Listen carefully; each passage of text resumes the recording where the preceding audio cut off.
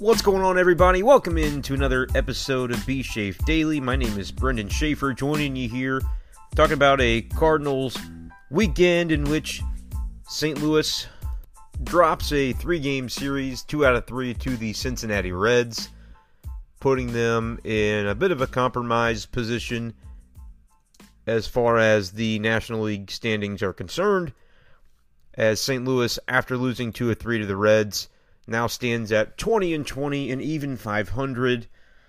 Still in second place in the Central, so that would still be good enough to make the postseason. The Cubs not exactly making any bold moves, though they have won a couple in a row now. They're 5-5 in their last 10, as are the Cardinals. But the Cubs, though they're even with the Cardinals in the loss column, have played 8 more games and have won all 8 of those games, so they're 28-20.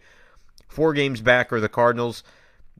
It's getting to the point where the Cubs can, they win some games, they're going to be able to kind of box the Cardinals out of an opportunity to get first. We've talked about before, though, why that's not that big of a deal. As long as the Cardinals keep a stranglehold on second place, they're going to be okay. And this weekday series coming up against the Brewers is going to be pretty critical toward that end, because the Brewers stand at 20-24, currently in third place. Even though the Reds took 2 of 3 from the Cardinals, they're still a shade behind Milwaukee in fourth. And so you've just got to continue to fend off those 2 teams. And if the Cardinals are able to take care of the Brewers this week, that would go a long way toward distancing themselves from Milwaukee. Milwaukee's the team to watch, though, because you play them so many times. You play them 10 times between now and the end of the season, which is just under 2 weeks away. So it's just a ridiculous amount of games between today, Monday, September 14th, and the end of the season, presumably September 27th, unless the Cardinals end up having to squeeze in a doubleheader against the Tigers. I suppose that could be possible thereafter. Not 100% sure what the scheduling of that would look like, but end of the season supposed to be September 27th. So the Cardinals will get the Brewers 5 times over the next 3 days. Monday is a doubleheader. Tuesday they're going to play 1, and then they'll play 2 again on Wednesday. Monday's game kicking off this afternoon. They're just going to play straight through 2 in a row. And then a night game on Tuesday, another doubleheader Wednesday. Let's talk a little bit, though, about the weekend that was, as Saturday, Cardinals offense looked like it needed to. They hit 4 home runs. They backed up Dakota Hudson, winning that game 7-1. You got production from different members of the lineup. You get a home run from Bader. You get one from Carpenter. Goldschmidt, you're mixing it around, able to get some production from everybody. That's going to be a key for the Cardinals moving forward, and they were able to get that done on Saturday. Dakota Hudson continues to look really, really strong. His earned run average for the season still below 3. I believe it's 2.92. And so, for as much as we had questions about him coming into the season, he's gone a long way to answer those with his performance so far in 2020. Dakota did issue 4 walks in that game, but we saw from him on Saturday what we did often in 2019 when he led the league in walks issued. Just getting rid of those with double play balls. He's got that ground ball in his back pocket. That's his goal when he gets out on the mound. Once he's got men on base, you're trying for that double play ball. He was able to do that, and the Reds collectively in that game on Saturday only come up with a total of 3 hits as the Cardinals win it 7-1. Yesterday, though, is the game that I want to get a little bit more into on Sunday. That was a problem for the Cardinals. It was a game that they honestly, it's rare that you see a team lose 10-5 and feel like they certainly should have won that game, but I think that was the feeling for a lot of Cardinals fans yesterday, and for good reason. The Cardinals were doing everything offensively that you'd want to see them do early in that game, scoring in multiple innings, kind of giving you the paper cuts until you bleed out. That was the goal of the Cardinals offense early in that game, as they were able to get some runs on the board against Cincinnati. Cardinals scoring runs in the first, second, and fifth inning. The problem was every time the Cardinals scored a run, those were the only 3 innings they scored. They didn't do as much damage toward the latter half of the game, and by then the tide was certainly turning in favor of the Reds. There were runs scored in every inning but the 4th in this game by either one team or the other. But the problem for St. Louis was when they scored in the first, second, and fifth, they allowed the Reds to come right back and score immediately in the top of the next inning each of the 3 times. And so you give those runs back. Disappointing to see. Break it down. How did that happen? How come the Cardinals weren't able to keep their lead. Well, one was a home run given up by Carlos Martinez off the foul pole.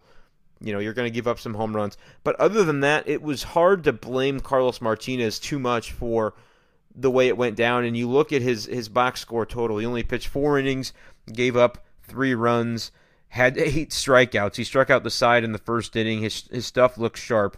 But 4 innings, 3 earned runs, I think the box score doesn't quite give Carlos credit for how sharp he was. Obviously, you give up some hits. He gives up 6 hits in 4 innings. That's more than you want. But the way the Reds end up getting their runs off of Martinez, frustrating. You get a ball to Austin Dean in left field, which hilariously, I'm trying to find it here on the Gamecast for MLB. They labeled it a sharp fly ball to outfielder Austin Dean. It was a ball that he lost in the sun. He was camped under it, could have been camped under it, and those things happen, but obviously disappointing. Not an error because he never made contact with the baseball, and so that's what I mean by Carlos Martinez's day looks a little bit worse than it was or should have been, because after that, they put him into another difficult position. So you allow a base runner to get on to second, and a run scores from that. Shouldn't have happened. And then they go ahead and intentionally walk the next batter, Mike Moustakas, and that loads the bases, and so it puts Carlos in a position where suddenly, prior to that in the inning, he had, given up a base hit, but he got a ground out, got a strikeout. Should have been out of the inning with the Suarez quote-unquote double. Did give up another single to Votto, but at that point it was just 2 singles in 4 batters. He had gotten 2 outs. Suarez would have been the third out in the 5th batter. You're done. But instead, that's another hit. Have to intentionally walk Moustakas. You don't have to, but that's what they go ahead and do. You face Tyler Stevenson, but they don't throw him a strike and walk him in a full count. And so Carlos gets charged with that run as well, even though, it's not his decision to intentionally walk a guy to put himself in a bad position. Then he strikes out Brian Goodwin to end the inning. But that's a really difficult situation in the top of the third where, you had just taken a 3-1 lead with some good pieces of hitting in the top of that third inning, in the bottom of the second inning. And then on the top of the third, you give it back. Tied up again, 3-3. Move ahead to the 5th, though. The Cardinals do what they've been able to do in the last couple of games. Couple of singles by Carpenter and Harrison Bader end up plating another couple of runs for the Cardinals to get it to 5-3. Again, you feel like you've gotten over the hump, but the storyline now that emerges from that game is over the final 4 innings, your bullpen gives up a total of 7 runs, and they do give up runs in every inning. Genesis Cabrera gives one up, Alex Reyes gives one up, John Gant gives up a run, doesn't record an out, and leaves the game with an injury. And then Andrew Miller comes in, and it was not a good outing for Andrew Miller either. He walks a guy, hits a guy, wild pitch, you name it. He's credited with the blown save, and for good reason. Just wasn't a great outing for him. And then you got Woodford and Crismatt, 2 guys that may not really even be people that you're counting on your roster. They give up a combined 3 runs over the final couple of innings. But as I mentioned, the real storyline is John Gant leaving with a groin injury. The Cardinals said not expected to be as severe as what Giovanni Gallegos has with his groin injury, which Mike Schilt a couple days ago said it would be every bit of 10 days and probably a little bit more for Gallegos.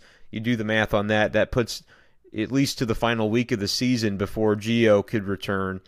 And with these soft tissue injuries, a lot of times it ends up being longer because you don't want to bring a guy back too quickly and then, run the risk of re-aggravating it, and then you're done for the season. Rarely does it turn into you need like surgery or something, but these things take a lot of time to heal, and so if it's severe enough for them to say, yeah, every bit of 10 days could be 2 weeks, I would expect always for it to be the longer edge of that prediction. Now with John Gant, they say maybe just a few days, maybe not as big of a deal. We'll see if they put him on the injured list today on Monday. But that's tough because you've lost a lot of key pieces from your bullpen already, and other guys that you consider to be key pieces like Andrew Miller not having a good outing yesterday. The Cardinals bullpen is certainly, it's in dire straits right now if you're going to lose Gant for any period of time. Gant, even after allowing the run yesterday without recording an out, his ERA for the season stands at 2.57, so he's had a very solid, good year for the Cardinals. But guys just keep dropping like flies. and they don't have another option. They don't have any other choices but to throw some of these guys that you just, you wouldn't necessarily consider them options for leverage situations or games that are still on the line.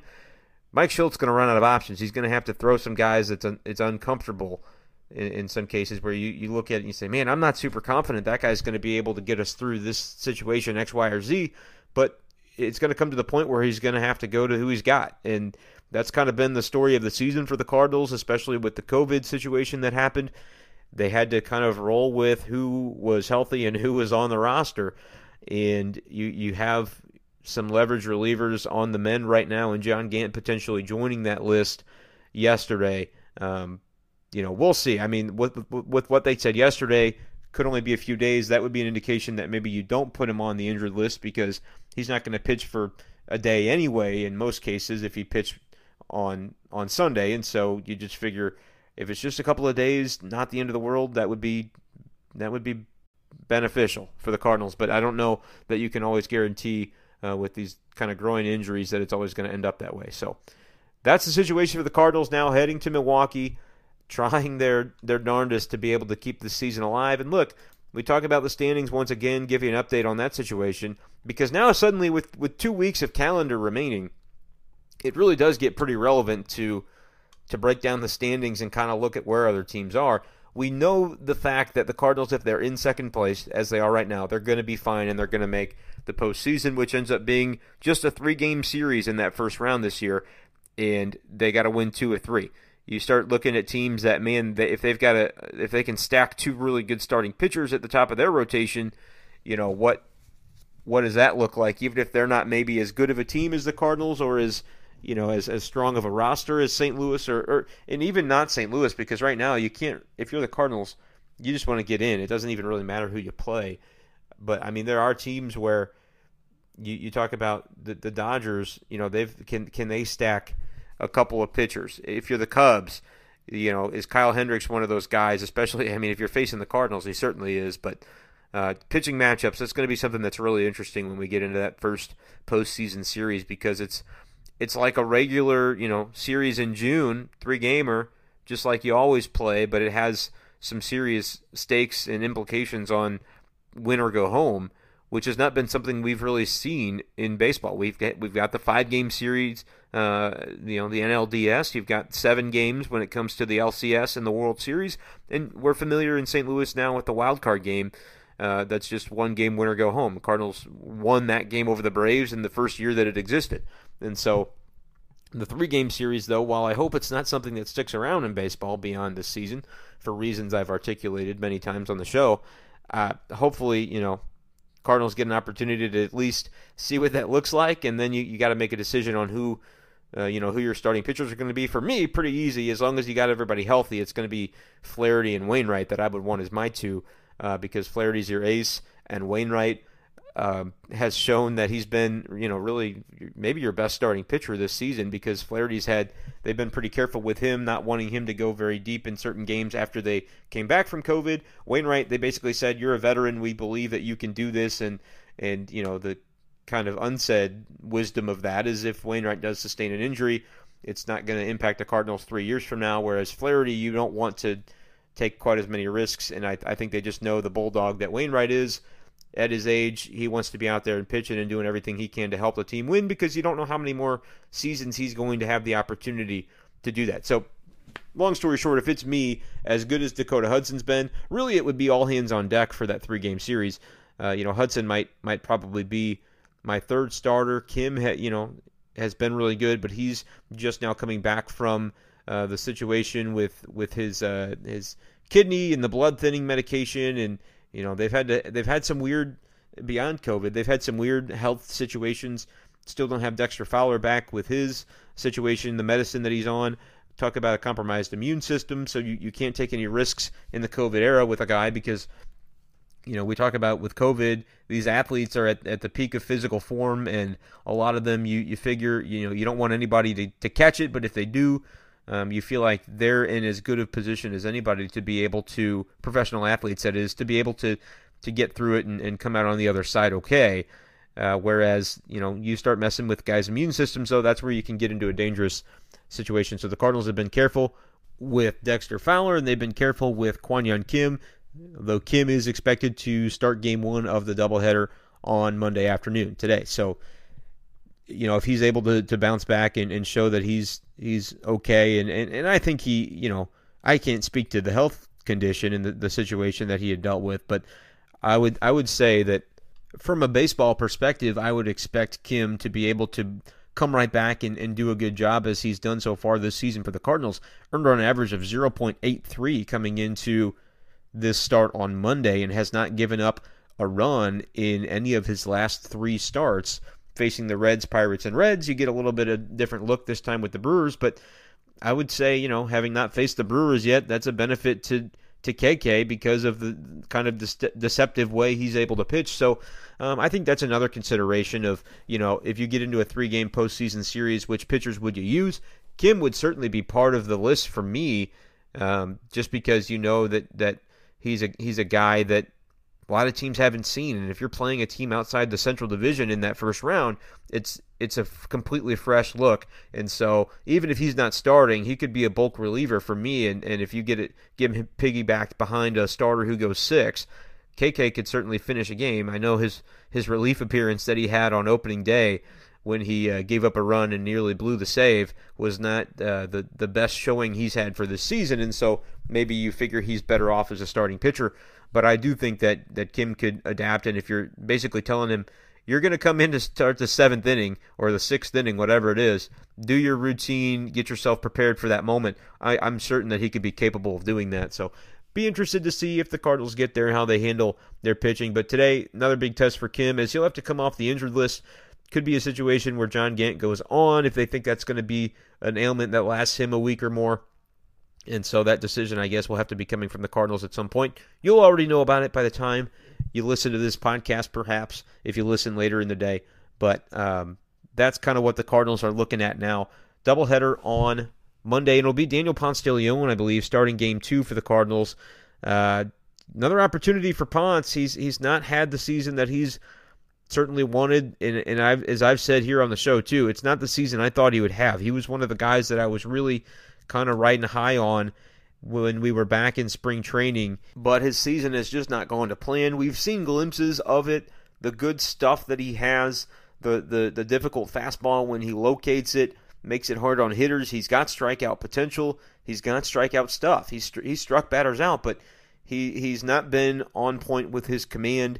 He's given away, I think, too many base runners, too many walks, and at the same time, when you're getting into a situation where you're worried about walking guys, then you're going to start piping fastballs, and guys have hit him hard. And so it's not been a great year for Ponce, but now coming into Monday, hopefully the thought process for him, 7-inning game anyway, and so even if I only go 4 or 5 innings, let's make them 4 or 5 good ones and be able to kind of show my worth to this pitching staff and get the Cardinals a much-needed win. Can't come out of Monday with 2 losses, because if you do that, I think the Brewers are close enough to you that they'd essentially be tied or percentage points away from you, because they're 20-24. And for the Cardinals, if you were to lose 2 games to go to 20-22, you'd be 2 games under. Brewers would be 22-24. So they'd be 2 games under, but they just will have done that having played 4 additional games compared to the Cardinals. And so absolutely vital that you don't let the Brewers wipe the floor with you this week if you want to keep pace or at least be able to continue to fend them off in the National League Central. So Kwon Kim, Daniel Ponce de Leon, that'll be what the Cardinals roll out on Monday. We'll try to get a podcast going on Tuesday morning to break down the 2 games from Monday. Like I said, ideally the Cardinals are able to split. If they're able to keep offensively going what they've done the last couple of days, you scored 5 runs yesterday. It's not like you did nothing. You've got to continue to, hopefully, you'd like to see them do more as the game goes along, 6, 7, 8, and 9 in those innings. But early in the game, they set the table to basically say, hey, we're scoring these runs. Let's let the bullpen lock it down. The bullpen didn't do their job. That's going to be an issue as well coming into this Milwaukee series when you've got so many games, you've got so many guys injured. I would expect some roster moves today to potentially, try to get some more healthy, fresh arms into that Cardinals bullpen. We'll see what St. Louis ends up doing. We'll talk about it tomorrow, of course. But that's going to wrap things up for today's edition of Be Shafe Daily. Make sure to subscribe to the show. You can do so at Spotify, Apple Podcasts, Google Podcasts, and many other places. All you got to do is go to anchor.fm/BeShafer12, and you'll be able to find all the places and links to where the podcast is located. Make sure to give me a follow as well on the socials at BeShafer12. That's Twitter, Instagram, and Facebook. Appreciate you guys for joining me, and we will talk to you tomorrow.